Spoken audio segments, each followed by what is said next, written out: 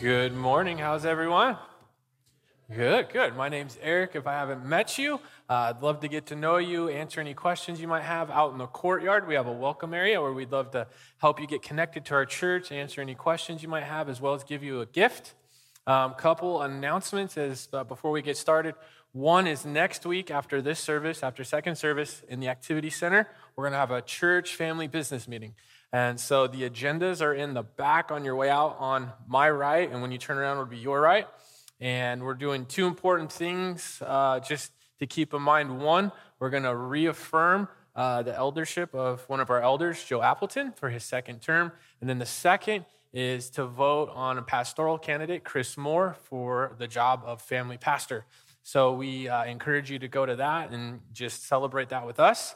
And then the second thing is on July 7th and 8th, so it'll be Friday and Saturday. Vodi Bakum will be here in Bakersfield, and Friday night is a free event to everyone, so invite whoever you want. And then Saturday will be more like a conference. It'll be all day, and so you do need to register for that, and there's lunch provided and all that fun stuff.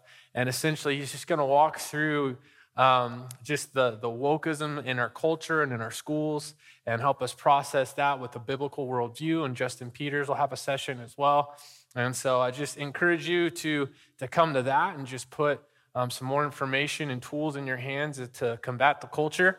And so if you're in town, we'd love for you to join us with that.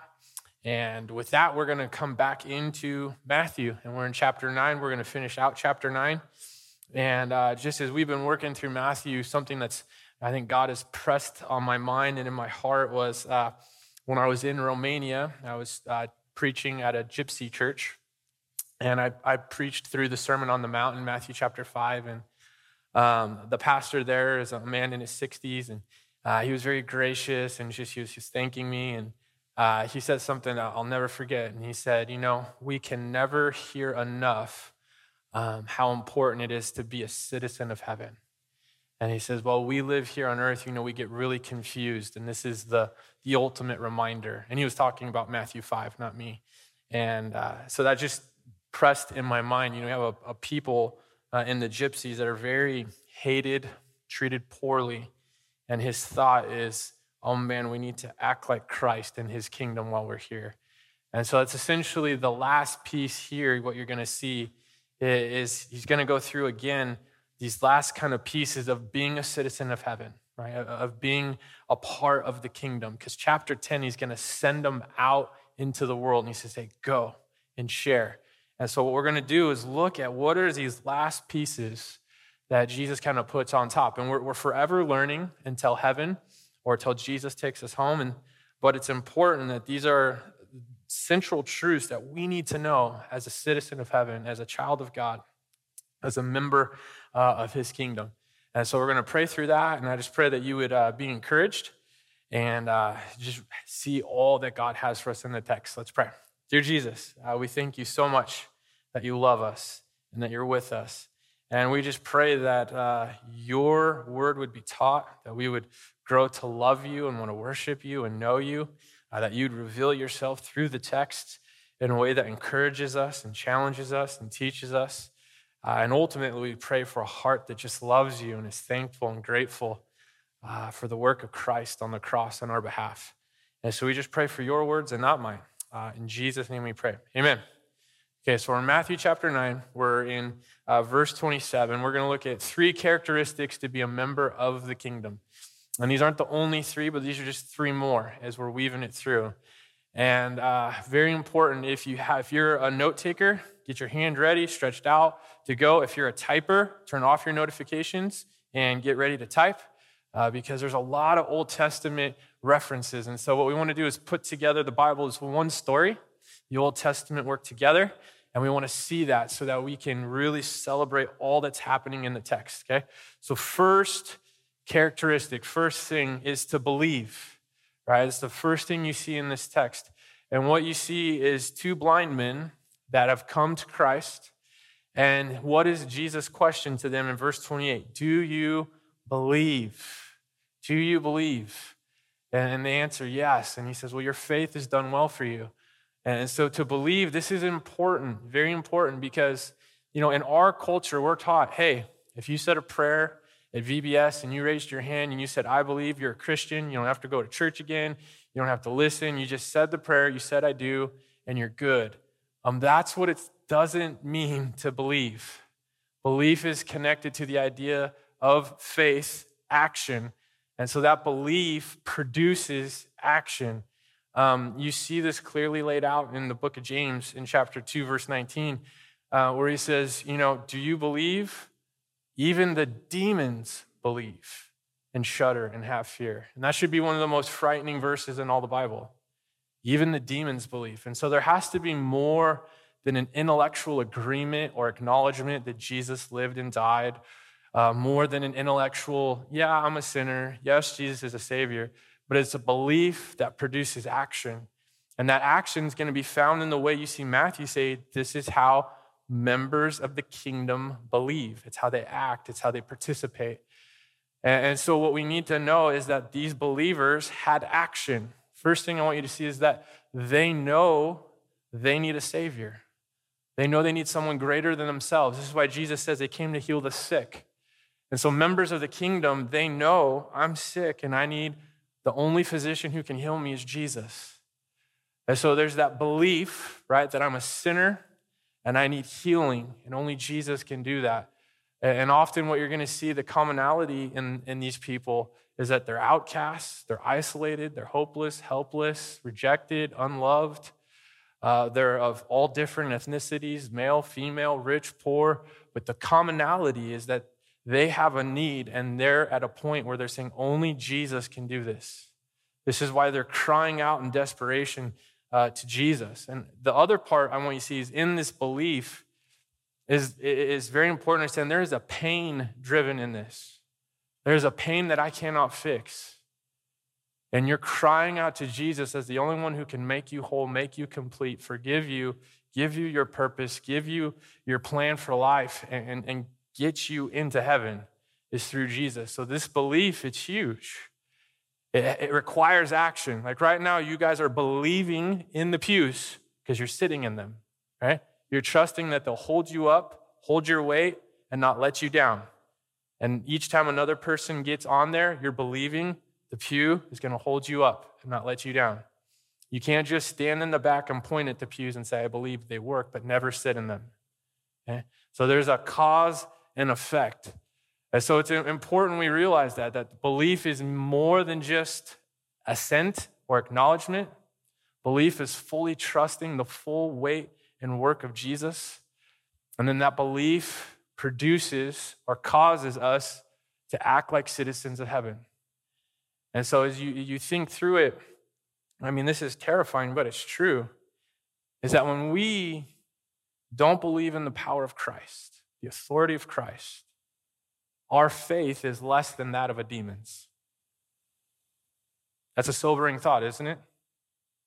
The Bible is very clear. Even the demons believe and shudder. Even the demons know that Christ has authority and Christ has power. That's what you've seen through Matthew so far. Jesus commands. They submit to what he says. And so in those moments, our faith is less than that of a demon. So how does that shape us? At a very bare minimum, never, ever, ever doubt his authority. When things in your life don't add up and don't line up, never go into a place where you think God is not able. If you're going to wrestle through how can I trust you because you are able. And wrestle through how can I trust? And how can I accept what you have done? Doubting and struggling, that's normal, but we want to do it in the right way. We want to do it in a way that doesn't change that God can do all things. Believing is believing he can do everything. This is why people come with him with all kinds of requests, because he can literally do anything. That's the point he's making over and over and over again. And this is right before he sends out the disciples. So he showed them everything. He can control nature. He knows your thoughts. He can heal the sick. He can give sight to the blind. He can rebuke demons. He can control the wind, the ocean, the sea, all of these things. So when you believe in his absolute authority. And then that belief causes you, point two, to follow. I want you to catch this because always there's a cause and effect. They believe, they come, they acknowledge, and then what do they do in verse 31? They go out and share. So there's this action and what's happening from the belief. And so the next kind of point is that you would follow. And I want you to see over and over again, verse 27, and the blind men followed him. As you're following Jesus, and as you look at the disciples following Jesus, I want you to see they're learning something at each point, at each place. They're learning more about who God is. And they're learning more about how Christ, Jesus, fits who God is. Because if we don't get Jesus right, if we miss that, you get a cult and you get heresy. This is why so many cults or heresy, you look at it, they get Jesus, he was just a guy. He was not God. That Jesus can't save you. He can't rise from the dead. They say, he was just God, but he was never a man. He was a hologram. That Jesus can't pay for your sin because he was never human. He can't sympathize with you as your high priest. He never walked and lived. And so it's important, as you see in this text, they're wrestling through who is the true identity of Jesus.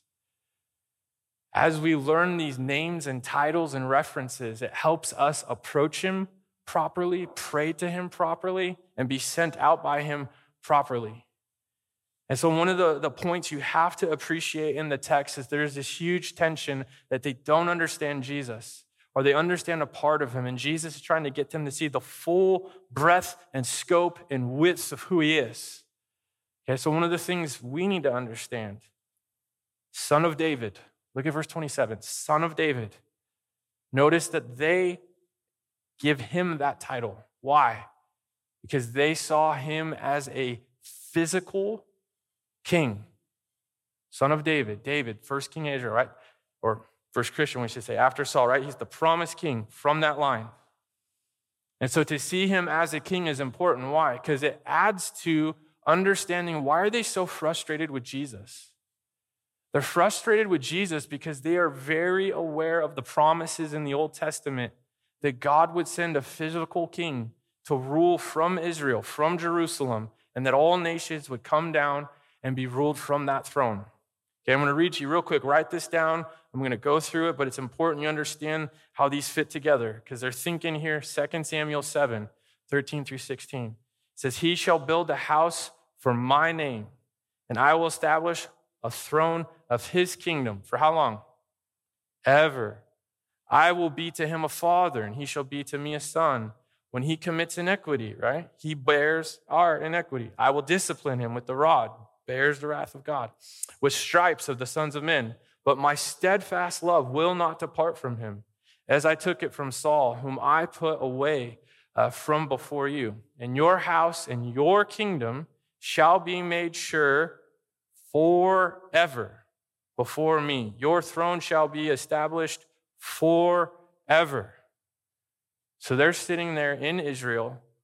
Rome has occupied them, controls them. They pay taxes. They don't have the land God was promised. So they're looking at Jesus going, why aren't you on the throne? Imagine Jesus comes amongst us and walks. And we're like, you're going to be in control of all things? He's like, yes. We're like, then could you please fix the presidential thing? And he's like, no. Like, but you're here. You could just get rid of him, be in charge. And he's like, no. Would you be frustrated? You're lying if you wouldn't be, okay? Yes. Absolutely you'd be frustrated. And this is their frustration. Son of David, take the throne. Let's go.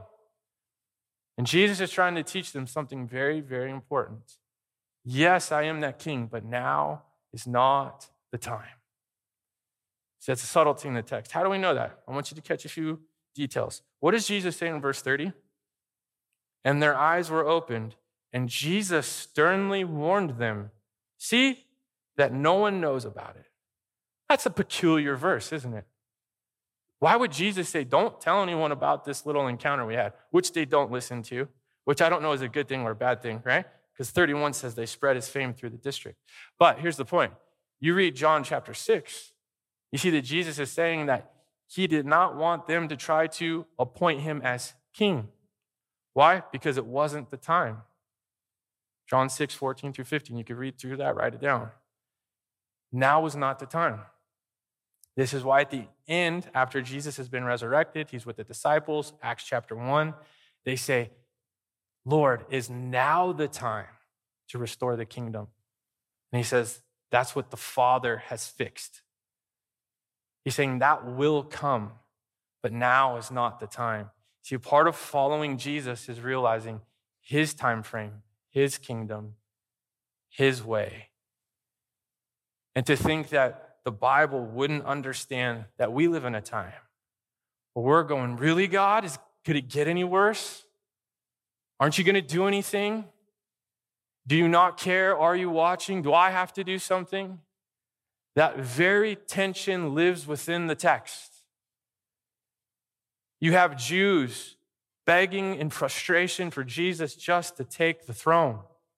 Give them back the land. Be in charge. This is why they're fighting with Jesus. This is why Peter, who's seen Jesus work miracles, is telling Jesus he can't go to the cross. No, you can't do that.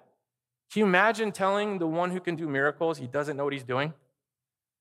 We do it all the time. So yeah, we can. Why? Because they had something else in mind. As I was once taught this principle, and I think it holds true, is that God is never late and he's never early. He's always on time. This is part of what it means to follow Jesus. A disciple is a learner. You're learning his timing, not our timing. You have to trust him. And that can be very frustrating as a believer. You have a situation with your health, and you're like, how long, oh Lord? And he's saying, not now.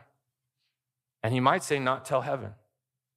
Your marriage is in shambles, your kids are in shambles, your finances are in shambles, and you're like, God, why not now?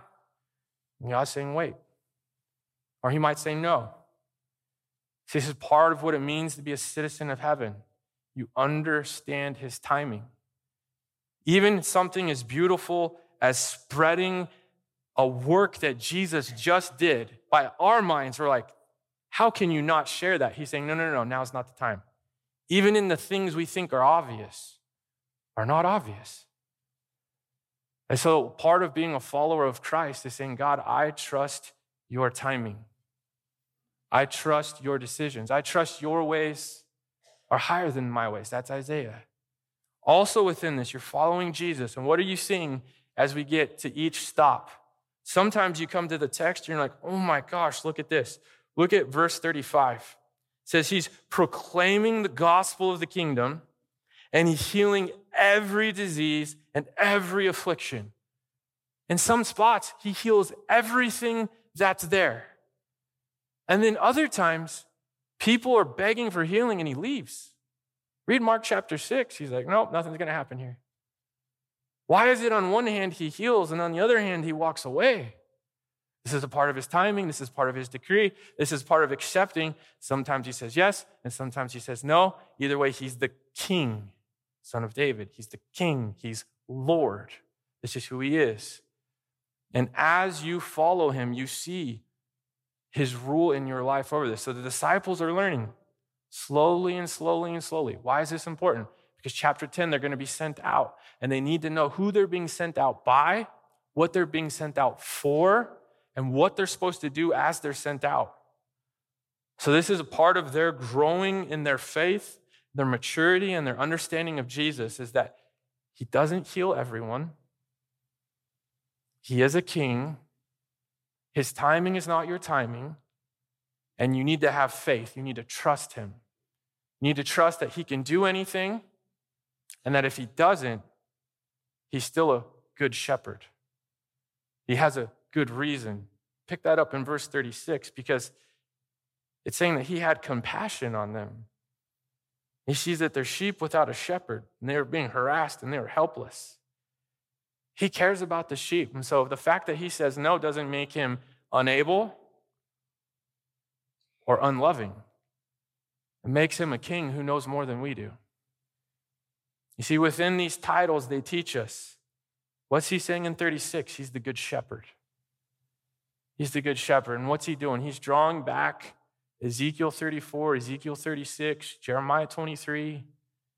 that Israel has been left to the wolves, and the shepherds have stopped teaching the word of God, stopped teaching, and they're being devoured, and they're sick, and they're hurting.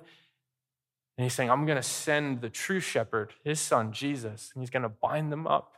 He's going to heal them, protect them, and send them on their way.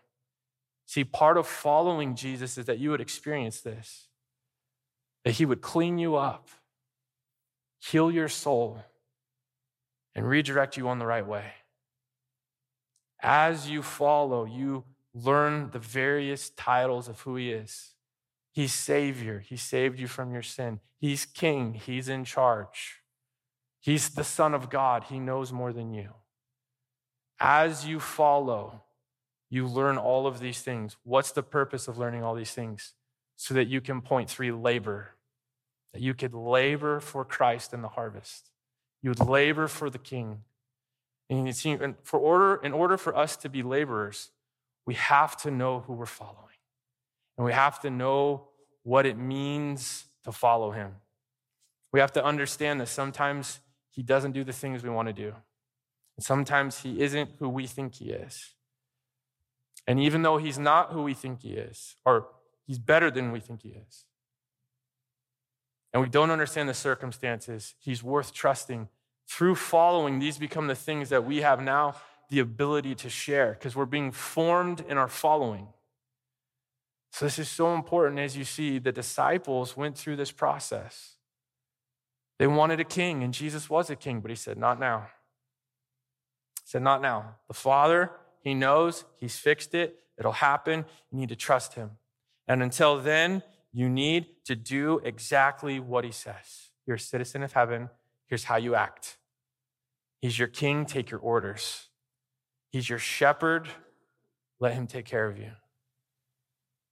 It's important because as you labor in the vineyard or in the harvest, you understand what it's like. There's these extreme moments with Jesus where one moment, when he calls Peter Satan, that's not exactly the kindest, funnest moment, is it? It's not a nice term. But you know what it's like to be rebuked by the king and say, no, that's wrong. And then sternly be redirected out of love. He's the good shepherd. You also know what it's like to be Peter, that you've utterly failed Christ. You've denied him. And he tends to your wounds and says, I'm going to build my church on this rock. I'm going to tell you to feed my sheep. I'm going to use you in the kingdom. You also know what it's like to be put back together, loved, redirected, and shaped and sent out. See, through the following, you now know how to labor. It gives you the truth of understanding this is who Christ is. You have to know about him. What's one of the first things you see as laborers is anyone who meets Jesus shares Jesus. That's the beauty of verse 31. They spread his fame. Why? Because he healed them. You can't meet Jesus and not be changed. The primary role of a laborer is to share the work of God through Christ. Now, I want you to think about this. This is huge for us because it actually fits our culture very nicely and very neatly. Because what are they sharing? They're sharing their experience. I was once blind, now I see. You can't argue with that. See, our culture is all about your experience and what you've done, and people can't take away. No one can argue that you once were, and now you are. And what does Jesus say is the bigger miracle? Forgiveness of sins or the physical healing? So if you would share that you were blind and you were crippled, but now you walk, but now you see, now you can talk, how much more should you share? And now I get to go to heaven. See, a laborer shares the work of what he's done. And what you kind of see in here is that there's going to be this opposition within our sharing. And what do you do with that opposition? You bring it to Christ. This is what you see with the demons and the mute man. It says that he was brought to Christ. Someone brought him there. Why? Because they knew their king had authority over all things. And he casts out that demon. As a Christian, you're comforted. Why? Because you know that a house can't be occupied by two masters. You can't have a demon and the Holy Spirit. And so we know that. But what we do see is that Satan, demons active in the non-Christian world. And that might be an opposition and it might attack, but don't run, don't be afraid. You have Christ. As you labor, he's your king, he's your authority. And so as a laborer, your primary role is to share. Share all the things he's done. Just think through all the things you can share just from the 9 chapters of Matthew. He controls nature. He forgives sin. He heals. He loves. He knows all things. He knows your thoughts. He knows the future. You also know he's given you the Holy Spirit, your helper. He's given you a new heart. Okay? And so now this is where I think sometimes as Christians we get a little confused. I want you to catch this. I think we fall in love with the Pauls of the world. Paul was once Saul, right? He murdered Christians. Jesus meets him on the road, changes him, gives him a new heart and a new spirit. And you're like, now that's a testimony.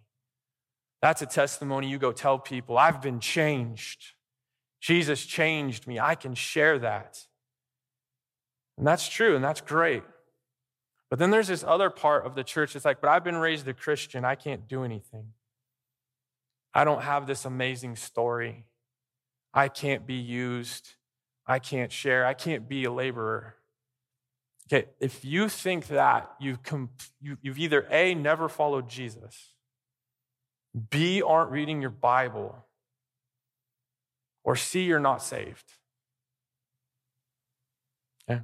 Because you're making sin about killing people and about being addicted to drugs. I mean, think about what you're saying. Do you need to do heroin to have a good testimony? That's not a trick question. Yeah? Take this serious. Is what you want to teach your kids? You have a bad testimony, so go get a good one. Go get one that you can share and be proud of. Okay, this is what I mean by misunderstanding or not following.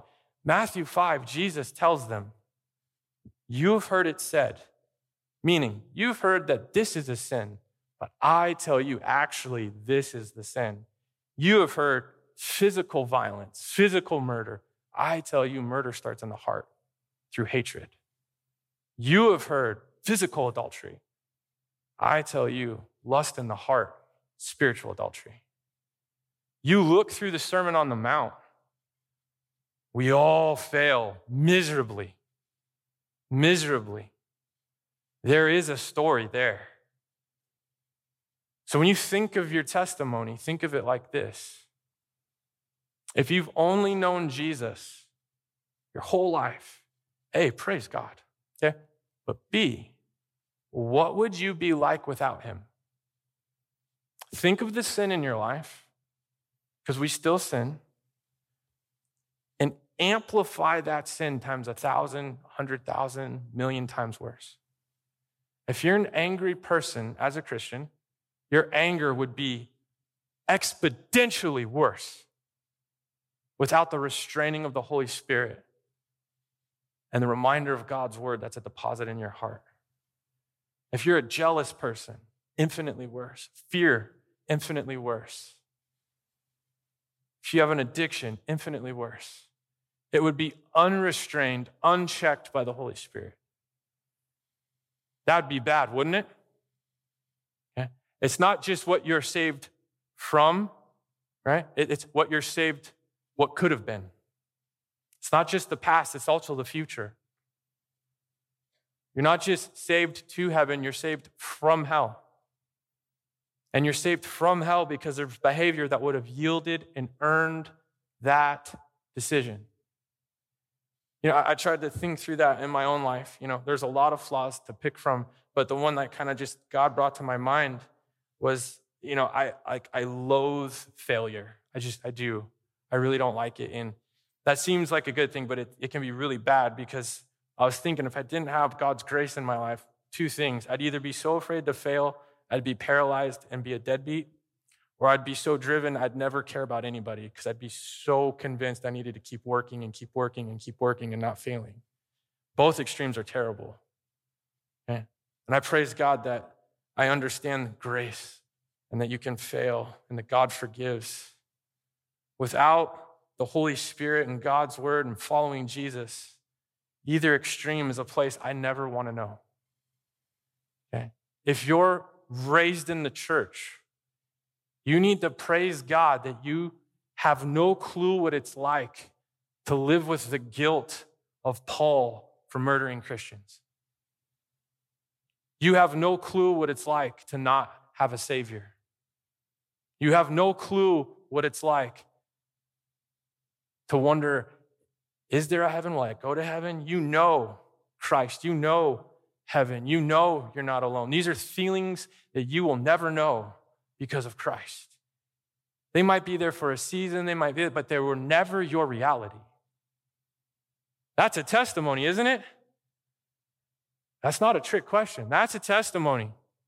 That is an absolute testimony. Because of Jesus, it could have been like this. And because of Jesus, I'll never know this. And because of Jesus, heaven is my home. Okay? Let me put it a different way. We share good news. End of story. And we share bad news. But right now, if something breaks on Fox News, you're going to share it to the first 10 people you can. Oh my gosh, look at this. Right? Because you want to share extraordinary things, amazing things, controversial things, really bad things. If certain stores sell certain things in a certain way, you tell people, don't go there. It's dangerous. Now think about the correlation. Jesus is the only way to God. My sins are forgiven. No, I shouldn't share that. Hell is a bad place and you're going to go there. You shouldn't go there. No, I won't share that either.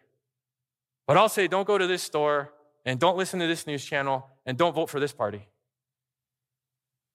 See, if you're not willing to share, you haven't been following or you haven't been changed. Because the natural correlation is if you've met Jesus, you've been changed and you share. Look at each text in the Bible in Matthew. They share, they tell, they share, they tell. Why? Because they've never seen anything like Jesus. And that is true for us. There is no one like Jesus. And if you have met him, you share him. That is what it means to be a laborer. And this is what the disciples are being prepared for. Matthew chapter 10 is going to come, and he's going to say, I've given you my authority. Go. Tell them who I am. Tell them what I've done. Tell them how I've loved you and changed you. Tell them how I am the God, Son of God from the Old Testament. I am the King. I am the Good Shepherd. I am, and I am, over and over again. Go tell them, go tell them, go tell them. Now that seems daunting.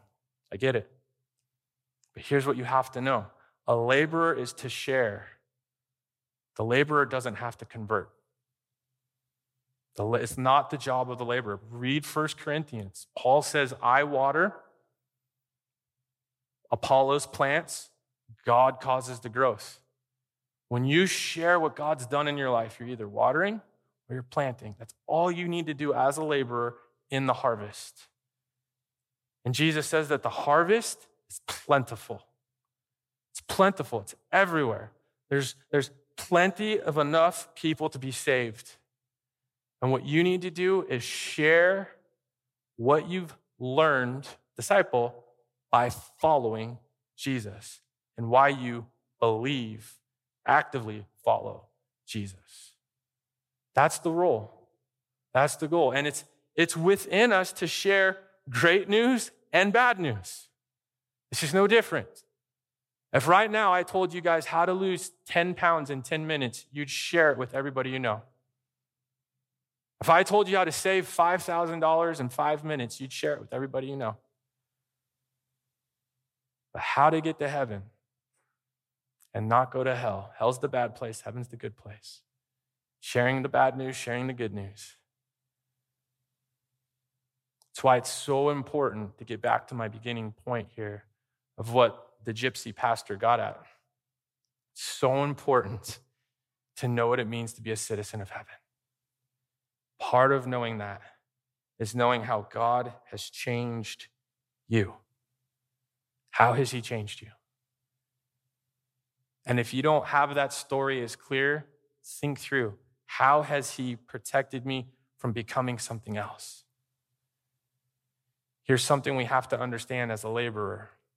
If you don't teach your kids that they have a beautiful testimony as a Christian, then you are teaching them to go find a beautiful testimony. If you're doing something so horrible, they can be proud of it, that Jesus forgave it. Is that the message we want to send? Absolutely not. It is absolutely beautiful that they will never know the pain and suffering that comes through the addictions and through the hard-fought failures and losses of not following Jesus for many years. That's a pain you don't ever want them to know. True? Then teach them to celebrate that they're saved from that pain, that they'll never know that pain because they know Christ, the King, the Savior, and the Good Shepherd. The one who tells them how to live so they never need to know how to be lost. The one that heals their wounds so they don't ever need to go to a false doctor. The one that prepares a place for them so they never need to be alone. They need to celebrate that Jesus. And we need to quit being embarrassed that you were raised in church and God saved you and loved you and saved you from that. But as you follow, you'll see some people are Paul. They were murderers. Other people are going to be raised in the church. Either way, you celebrate Christ because you're both saved from hell only because of Jesus. The testimony is the same. We just romanticize one and demoralize the other. But what we're really doing is lifting us up and bringing Christ down. I want you to think about this. Would you go share with all your friends how you paid $200 to go to a doctor that gave you a Band-Aid? No, you wouldn't. Why? Because you could have done that yourself. You overpaid and he underdelivered. You're like, I could do that myself. I would never share that. But if you have heart surgery and they said you're a dead man walking and you should be dead, and if we don't operate right now, you're going to die, and all of a sudden they give you a new heart and you come out alive, you're like, I could have never done that. You sell that, you tell that story, you celebrate that story, and you're so grateful to the doctor. That's why it's important. Because if you think you could do it yourself, you won't share. And the fact that you were raised in the church doesn't mean you shouldn't share. You were still the one given a new heart, given the Holy Spirit, saved, purchased by the blood of Jesus. You are still a diseased sheep that Christ picked up, put back together, pulled in line, and said, follow me, I'm going to show you the way. And then sends out and says, go labor, go labor, go labor, because the harvest is deep, it is plentiful. There are more people who need to be forgiven, loved, redeemed, know that heaven can be their home, forgiveness is available. These are the truths they need. You've believed, you've followed, now go. Those are all the pieces we have to understand to live and act as a citizen of heaven. Some questions for us to think about.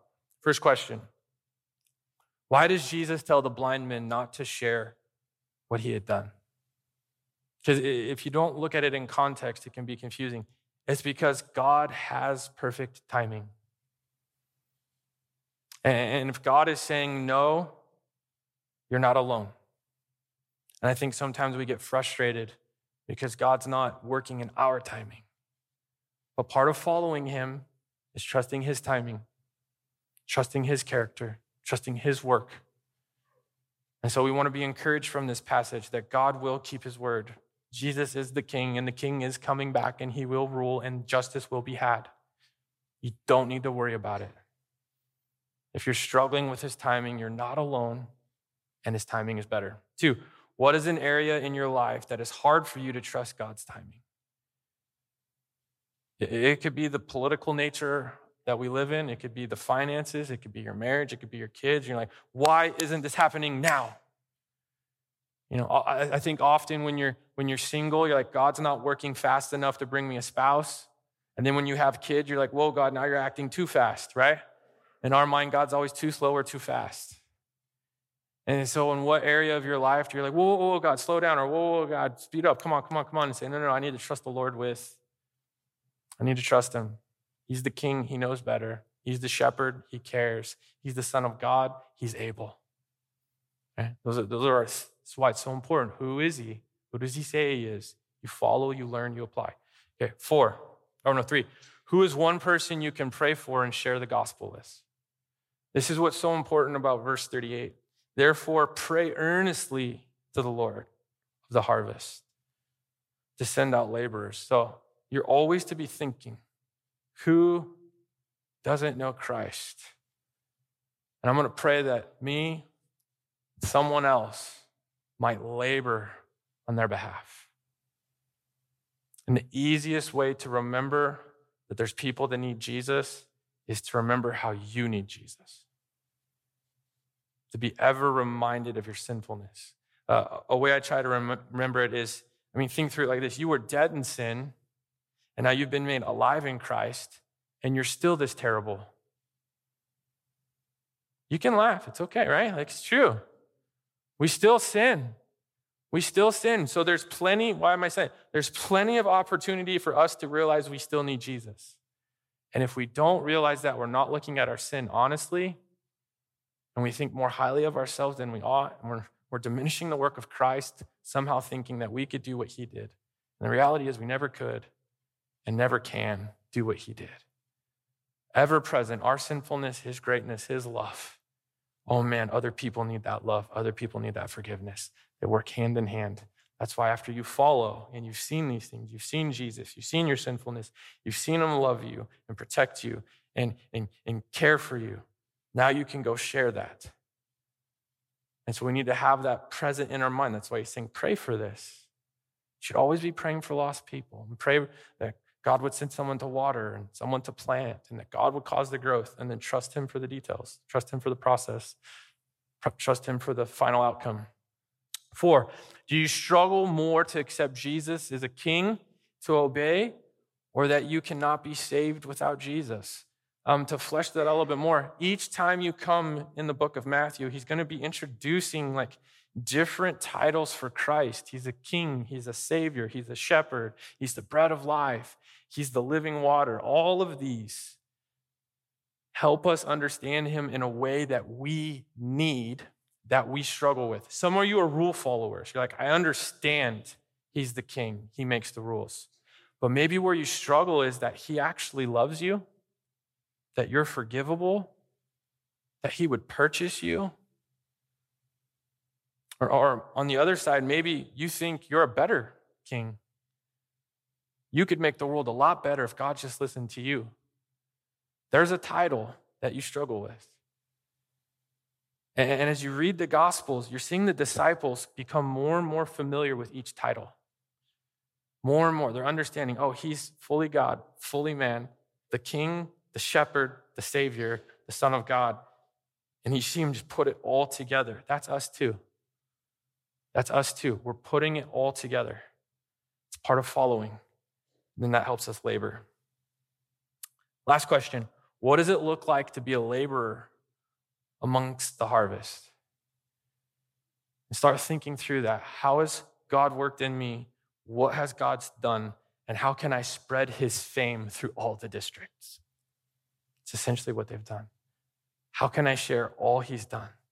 So working through knowing the work God's done in your life, the work you've seen him do in the scriptures, in the work of other believers, and then sharing that and being ready to share that and praying actively for that.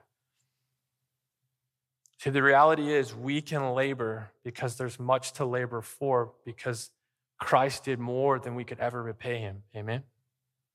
Let's pray. God, we love you. We praise you and we thank you. We thank you for the scriptures. We thank you for Jesus. We thank you that we get to be laborers in the vineyard, in the harvest.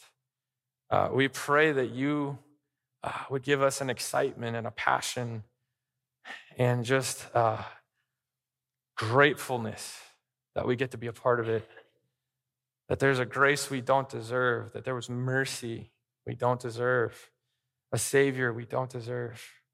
We would cherish that and share that with all that we encounter. Whether it's testifying to Christians about your greatness or telling non-Christians, that we would just shout it out of your goodness and greatness. Pray you would lead us and guide us. In Jesus' name we pray. Amen. So at LBC, we take communion twice a month as part of the, scriptural command to remember, when we gather, the work that Jesus did, that work on the cross. And as we remember, what are we remembering? We're remembering his body broken on the cross, right? His body pierced, blood poured out. And so that first part is the bread. You want to open that first, right? So that way you don't spill the juice. Then open the juice, which represents the blood poured out on our behalf.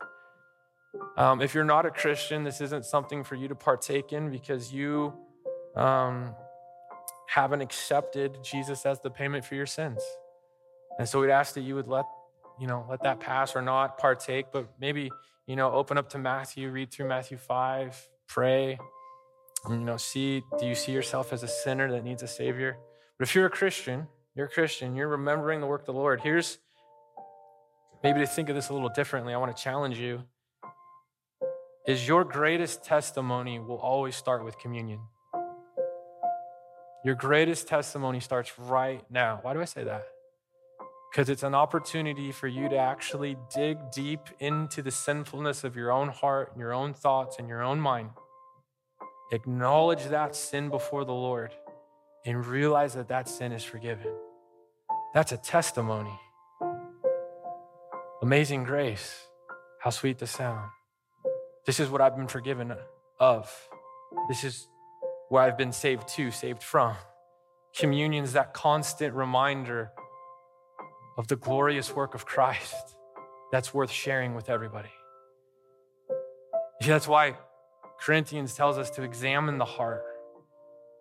Because when we just look at a surface level, I don't doubt there's a lot of mature Christians in this audience, and maybe, you're not, very harmful with your outward actions. But the Bible's very clear. Read the Sermon on the Mount, that sin just isn't outward, it's also inward. That we commit murder in our heart through hate and adultery, through lust in the heart, and envy and fear and doubt and jealousy, and all of these things in the heart. Selfishness in the heart. Spitefulness and vengeance and gossip and malice. It doesn't just have to be outward, it can be inward. And those are things we commit against Christ. And when you plumb the depths of your heart and realize you commit those acts, you also then see that you're forgiven of those acts by the blood of Jesus, the payment of Jesus on the cross. And that should bring a gratefulness in your heart that is worth celebrating, which we'll do in worship, and sharing, which you'll get a chance to do when you leave. Communion is the very opportunity to create a testimony every time you partake. If there's nothing we're short on, it's sins. And those sins are forgiven, and it should be celebrated that they're forgiven. And so after you pray and walk through that, John's going to lead us in some worship, and we're just going to thank Jesus for his payment and forgiveness.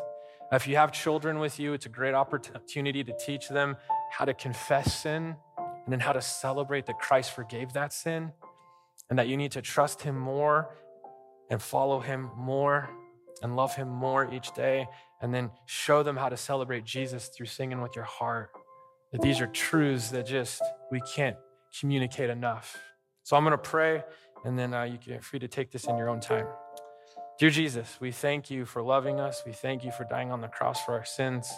It's our great prayer that we would celebrate you wholly and fully, that we would just look at the depths of our heart and see the sin that is there and acknowledge that and confess that to you and praise you that it could be so much worse, but you save us and you love us and you pay for us.